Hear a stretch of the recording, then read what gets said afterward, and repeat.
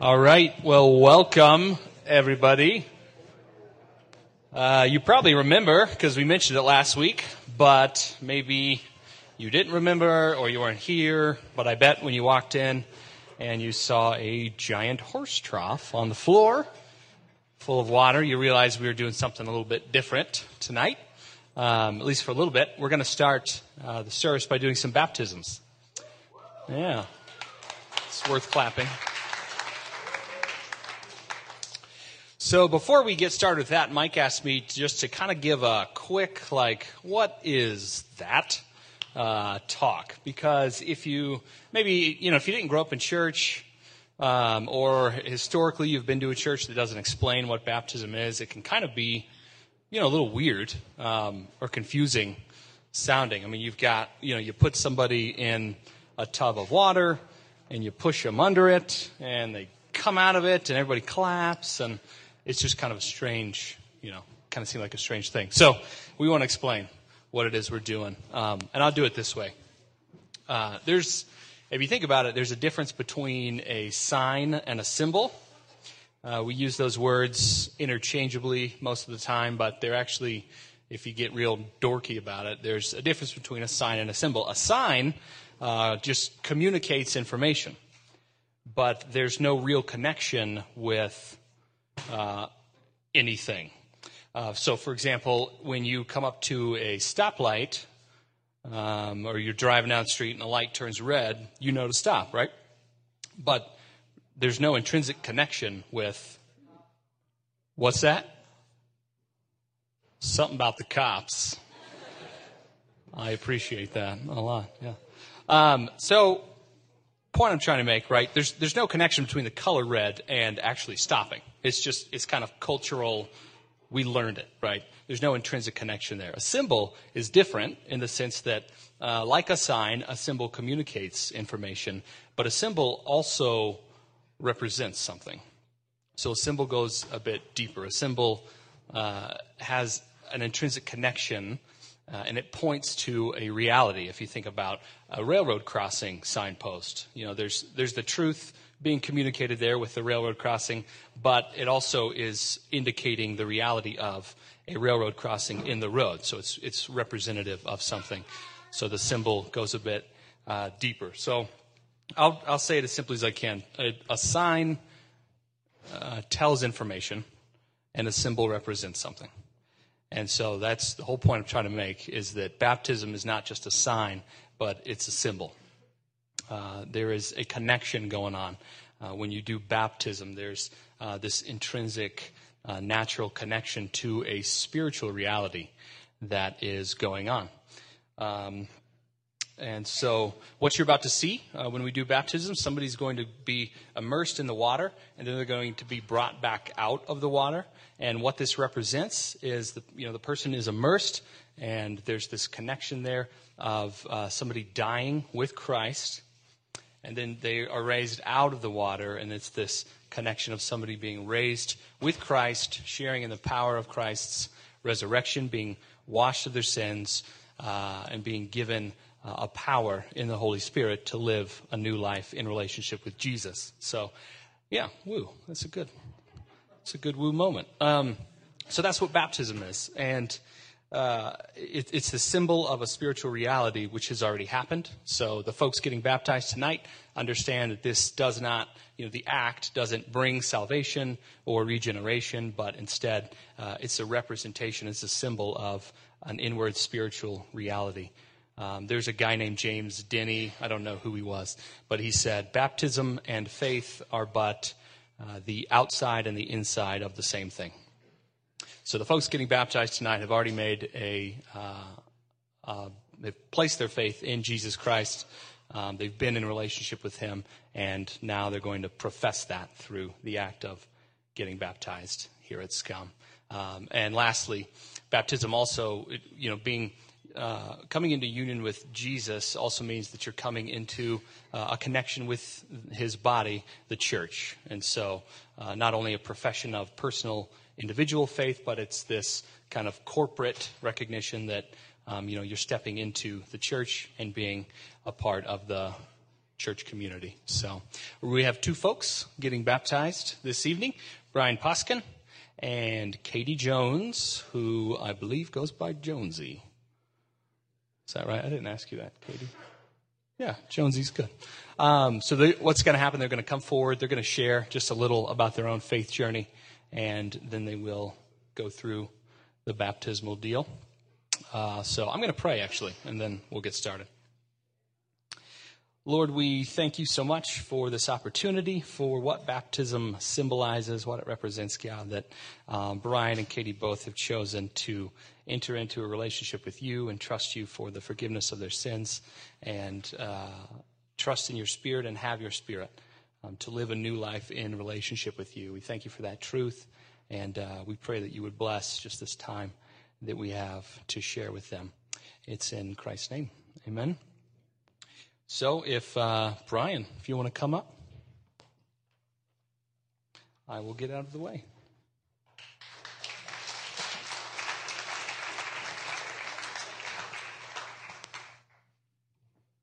Hi, my name's Brian. I've been a Christian for a good amount of time. When I was baptized as an infant, I don't really remember too well, so I decided tonight to kind of take my faith more seriously, so I've decided to be rebaptized under my own will, as I'm not an infant anymore. So that's it.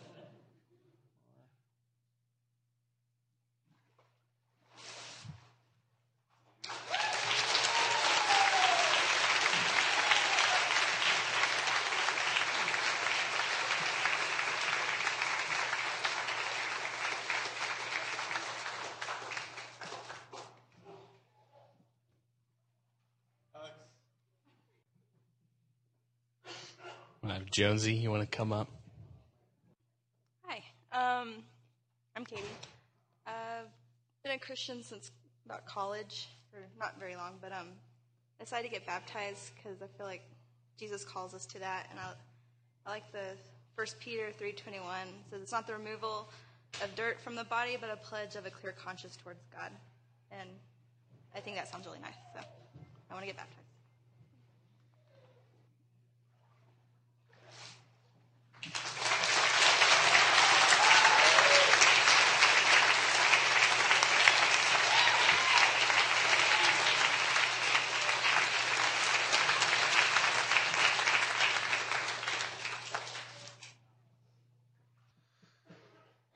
Whoa, it's all wet up here. It's great.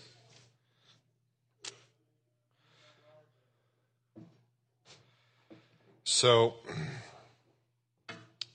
if you've been here the last few weeks, then you know that we have just completed a short series on the state of scum.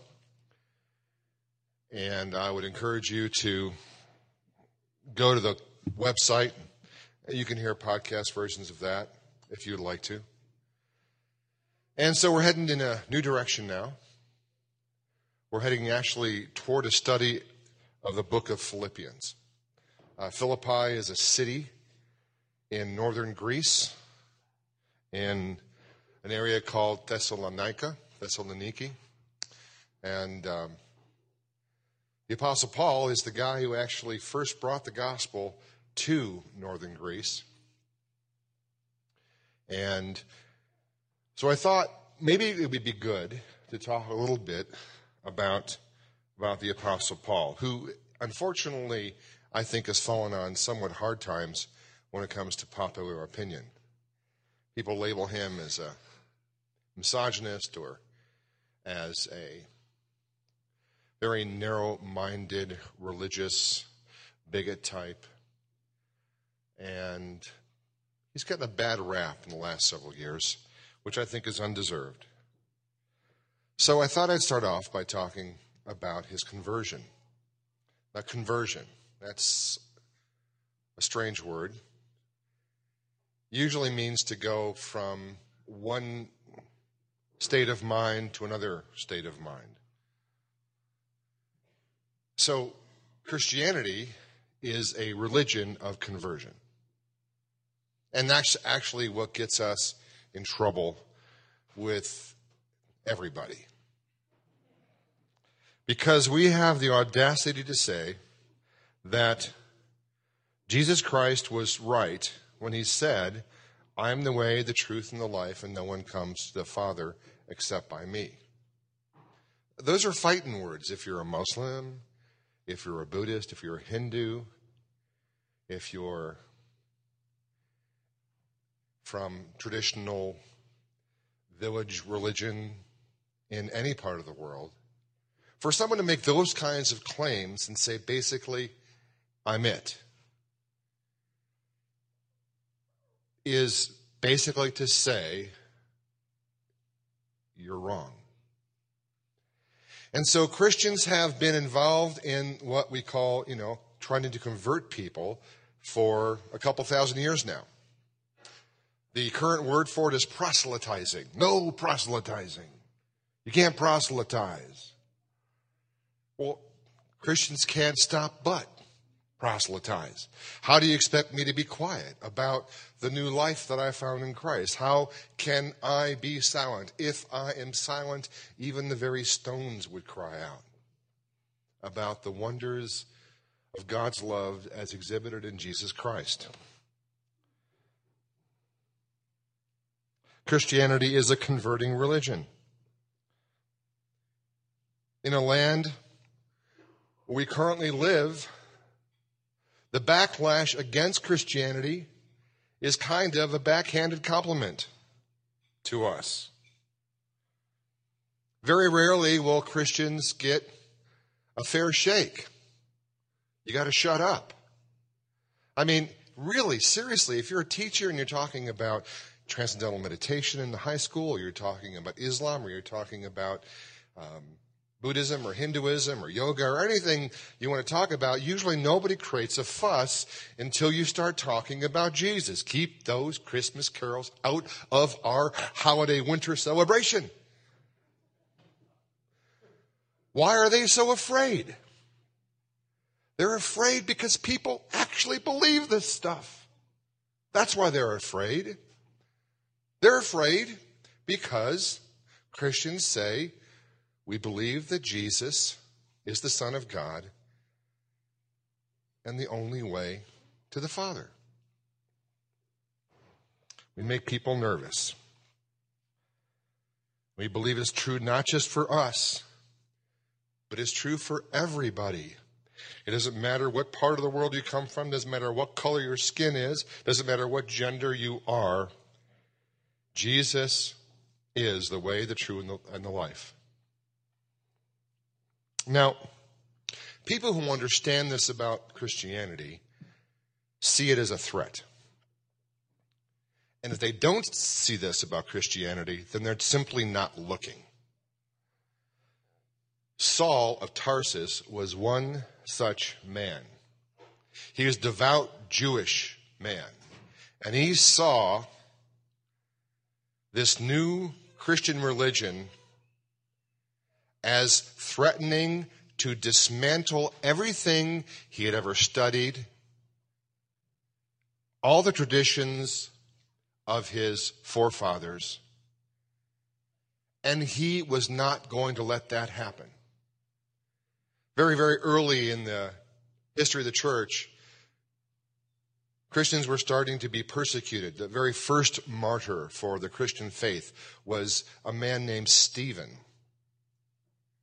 who was literally stoned to death because he believed in Jesus. And Saul of Tarsus was in full agreement with this and was actually holding the coats of those men who took their coats off so they could get a better shot at killing Stephen. After that, Saul of Tarsus decided that he was going to start to arrest any Christian in Jerusalem that he could get his hands on. And then in Acts chapter 9, he says, that's not far enough. I'm going to go 150 miles away to the next big city, Damascus, and I'm going to start to arrest Christians there. And we're going to pick up our reading today from Acts chapter 9, starting in verse 1. Should be on the wall in front of you or behind you if you're sitting on the floor. Meanwhile, Saul was still breathing out murderous threats against the Lord's disciples. He went to the high priest and asked him for letters to the synagogues in Damascus, so that if he found any there who belonged to, quote unquote, the way, that was what they called Christianity back then, the way, whether men or women, he might take them as prisoners to Jerusalem. Okay, we have a hard time wrapping our minds around this kind of thing because it doesn't happen here. We have freedom of religion here. It wasn't so back then. Living in Israel at that time was more like being in a Muslim country under Sharia law than it is like being in the United States of America under democracy. So you could actually go to the authorities and you could get papers to arrest people because they didn't think the right way about God. And you could throw them in prison and you could kill them.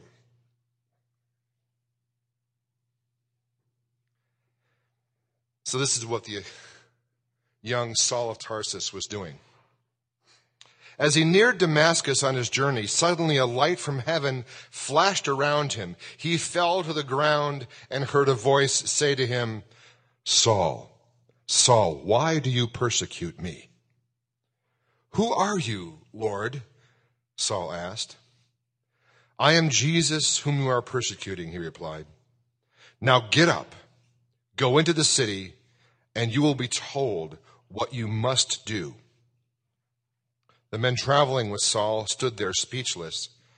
They heard the sound, but they did not see anyone. Saul got up from the ground, but when he opened his eyes, he could see nothing. So they led him by the hand into Damascus. For 3 days he was blind and did not eat or drink anything. This man was in dire straits. He's going to do what he thinks is the right thing to do for his God and his religion. He was 100% sure he was doing the right thing. He was as sure he was doing the right thing as the men who hijacked the planes on September 11th and flew them into the Twin Towers or into the Pentagon. He was that sure he was doing the right thing. But on his way, a light shines from heaven, knocks him off of his donkey. He is on the ground, and he hears a voice. And the voice says, "Saul, Saul, why are you persecuting me?" Saul says, "Who is this?" And Jesus identifies himself. Now, if you're Saul at this point, you might be thinking, "I haven't done a thing to you, Jesus. I just hate your followers. I'm cool with you, Jesus, but it's your followers I can't stand. I like Jesus, but not religion." I don't know what he was thinking at that particular point. But Jesus was taking it personally. It's not business, it's personal, Saul. You hurt my people, you hurt me.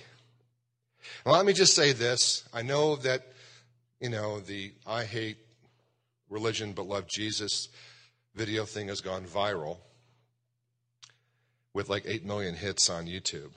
But, for as great of a poet as that guy is, for as much passion as he has, he's not defining terms very, very well. Because on the one hand, he says he loves the church. On the other hand, he says he hates religion. And I'm going, how can you separate those? I just don't get it. And I think you need to do a little bit more semantic homework before he posted his video. My opinion, love his heart, love his passion.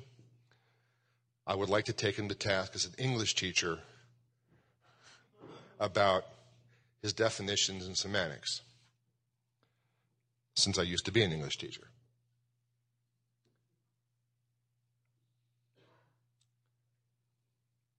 So Jesus is taking this personally. Then Jesus gives him orders. Verse 8. Saul got up from the ground, but when he opened his eyes, he could see nothing. So they led him by the hand into Damascus, and for 3 days he was blind and did not eat or drink anything. This guy is in fasting mode, like he is in full-on, I'm fasting. I don't know what's going on. I don't know why Jesus would appear to me. I didn't believe that Jesus was still around. I thought he was dead. All of a sudden he's alive and he's supernaturally made me blind and knocked me off my horse. This guy has got to be in like worlds colliding mode. This is the beginning of his conversion from one way of thinking to another way of thinking. And he needs some time, a space to seek God and to mourn whatever it is he's been doing that has been wrong. He seeks God with prayer and fasting for 3 days. You got to love that, even though the guy was dangerous. Now in Damascus, there was a disciple named Ananias, and the Lord called to him in a vision, Ananias. Yes, Lord, he answered.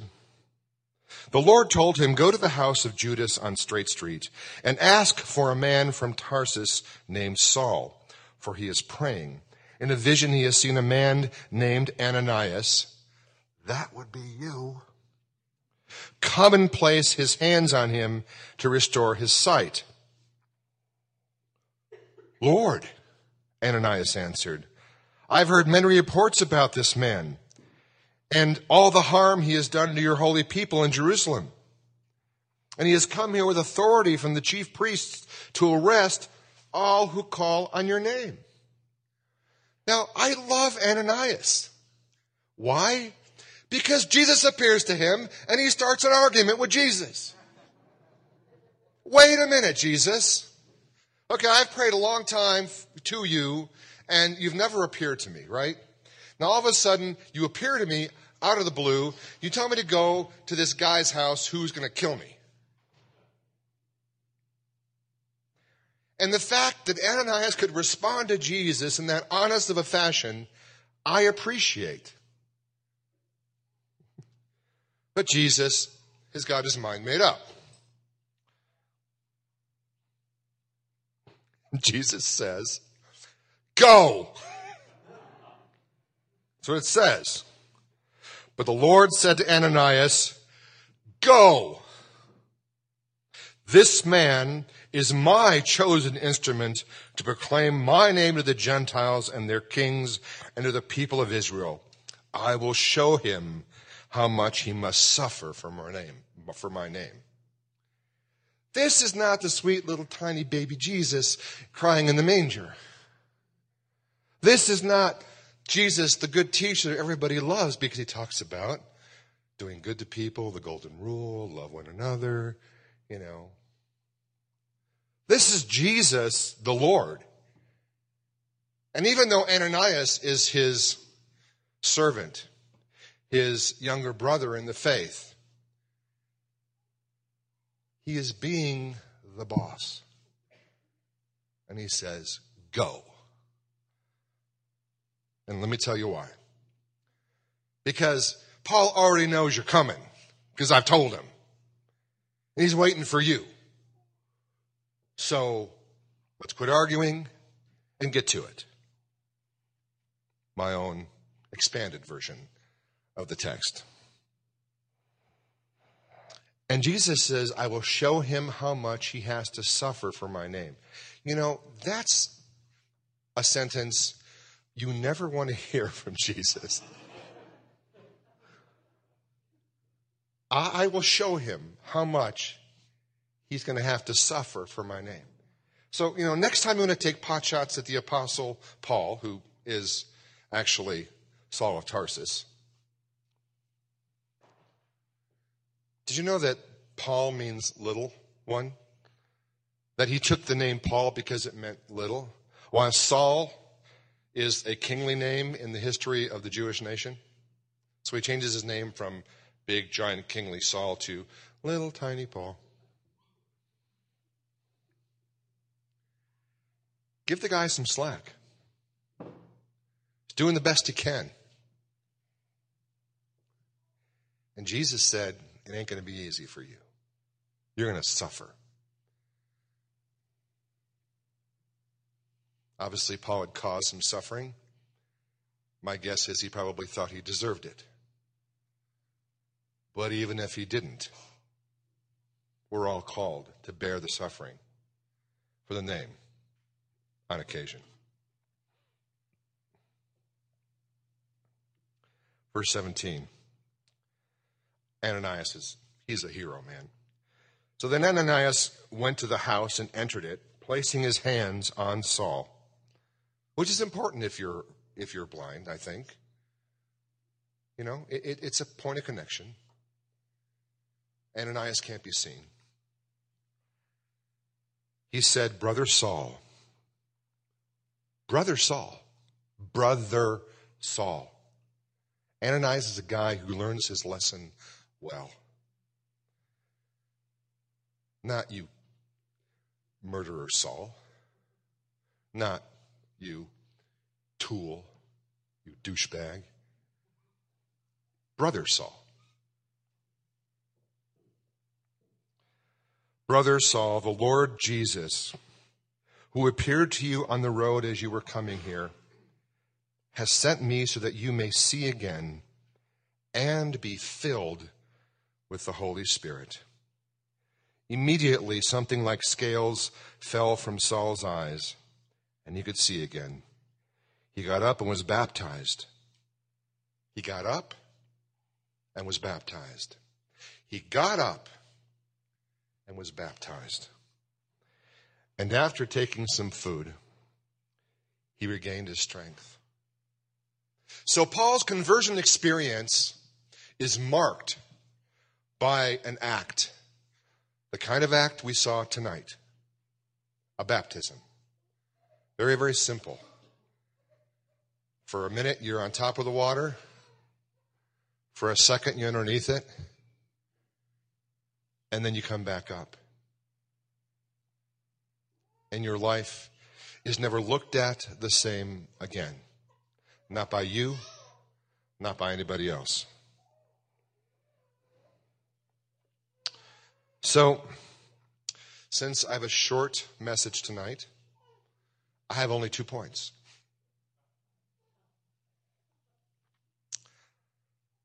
The first one is this, is that this is an unexpected and sudden conversion. The conversion of Paul is a conversion of an avowed enemy of Christianity. I mean, think about it. This is like Christopher Dawkins coming to Jesus, or Stephen Hawking, or Richard Rohr. Give me some other examples of people you would never expect to come to Jesus. Bill Maher. Oprah Winfrey. What? This is always a risk I take when I ask for people from scum of the earth. Yeah. William Shatner? Yeah, somebody unlikely. Tom Cruise. John Travolta. Yeah, okay.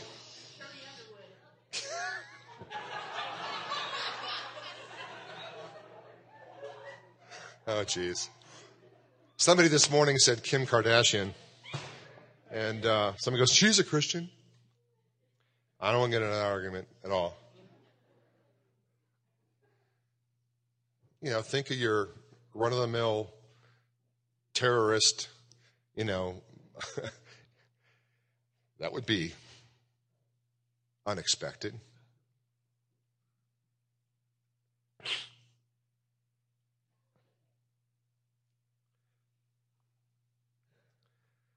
So what we learn from this is that No one you know is beyond conversion. Nobody.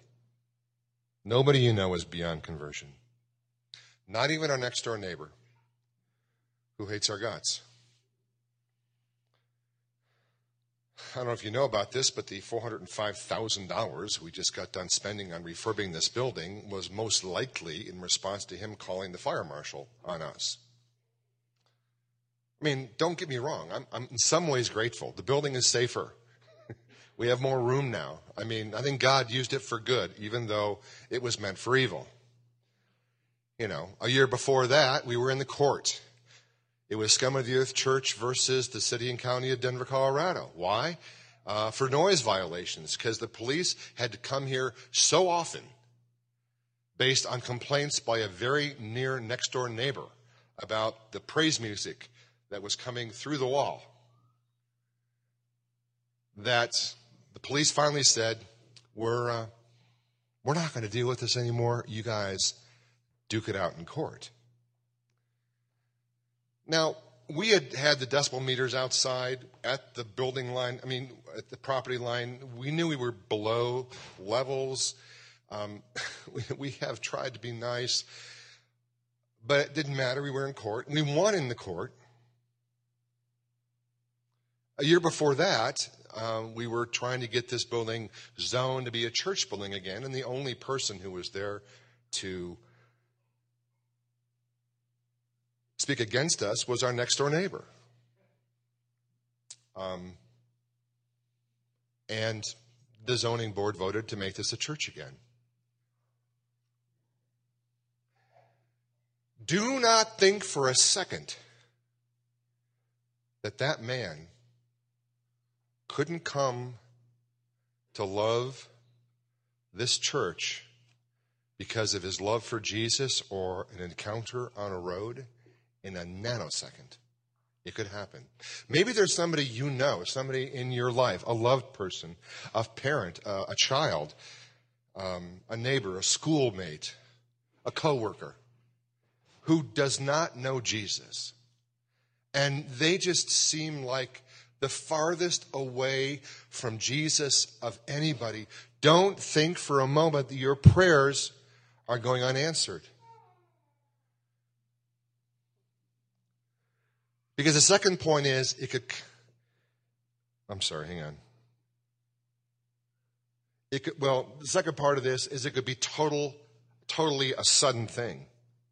I mean, we like to think that people ramp up, to Christianity. Well, they know a little bit here, and now they learn a little bit more, and now they know a few Christians, and that's kind of great. And, you know what? Now they go to their first church service, and they heard a sermon, they weren't totally turned off. And it's a slow, and for some people it is a slow incline, but it isn't that way for everybody. Some people are like, boom, you're done. Jesus is coming in. He's giving orders. He's taking names. He's kicking butt. Sometimes it happens that way.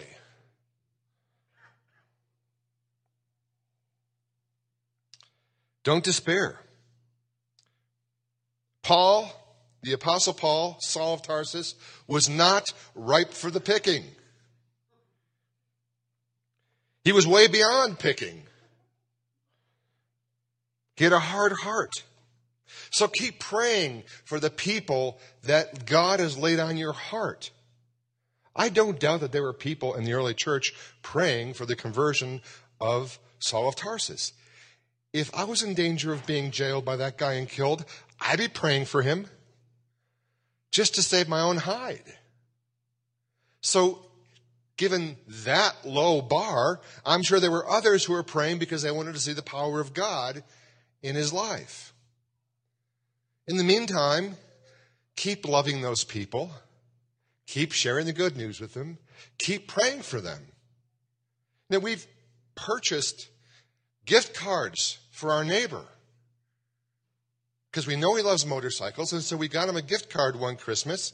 We didn't put our return address on it because we thought he would rip it up. If he knew it was from us, we just put it in his mailbox. And we pray for him. I mean, if you go by his lawn and there's trash on the outside, pick it up.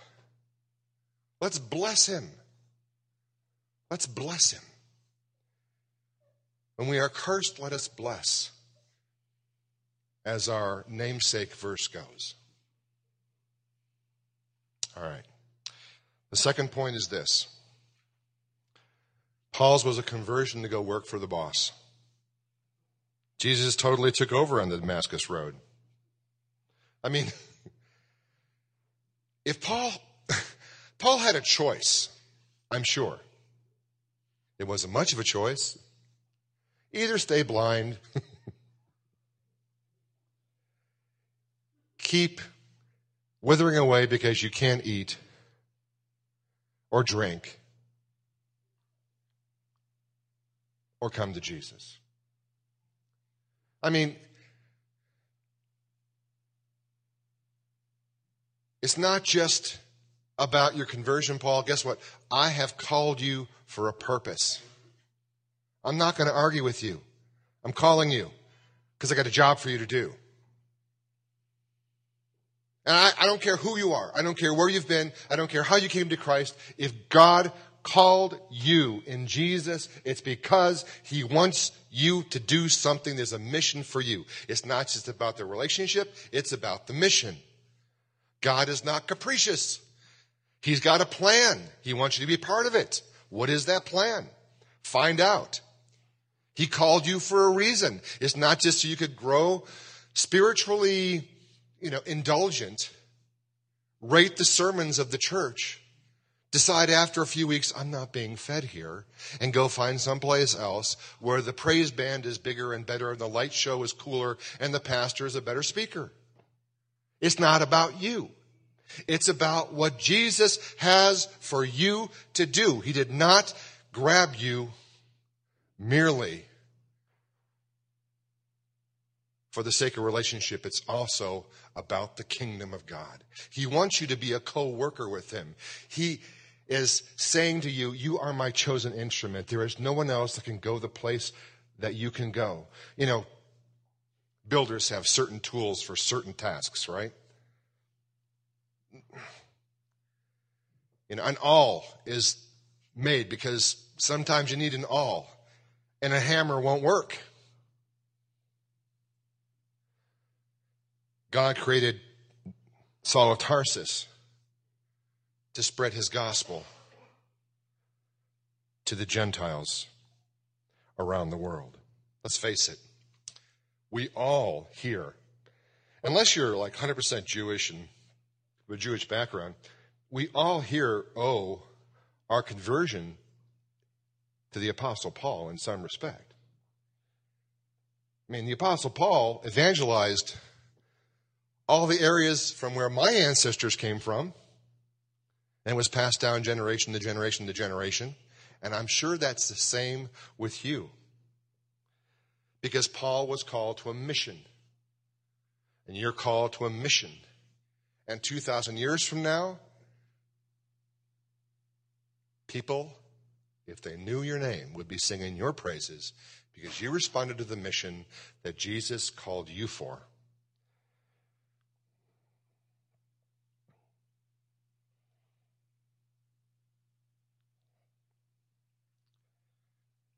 Even seasoned saints are called to mission. Paul's brand new, right? So, of course, he's got a mission. But what about Ananias? Ananias was a man been around for a while. He knew the Lord, knew his voice, knew how to talk to him, knew how to talk back to him. And God had a special purpose for Ananias. So maybe you've been a Christian for 20 years, for 40 years. God's got a purpose for you. He's got a mission for you. You're his chosen instrument. So how has God called you? How, maybe, like right now, are you at cross purposes with God's intention for your life? Maybe you know that there's something you're supposed to be doing, but your lifestyle is cross-grained to the kinds of things that God wants to do with you.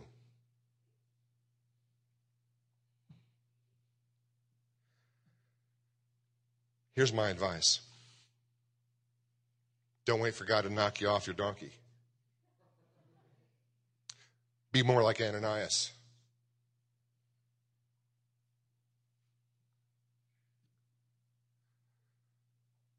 So as we go into the study of the book of Philippians, let us begin to have an appreciation for the writer of the book, the Apostle Paul, who was Saul of Tarsus. And let us strive to be imitators of him as he imitates Jesus. Please pray with me. Lord God, thank you for this time in your word. Thank you for the baptisms we saw today. Lord, I pray for Brian and I pray for Katie that their purpose will be made even more clear to them as a result of them having made a public declaration of allegiance to you. You've called them, Lord, for a reason. Strengthen them and keep preparing them for the task and the reason for which they were apprehended. In Christ's name, amen.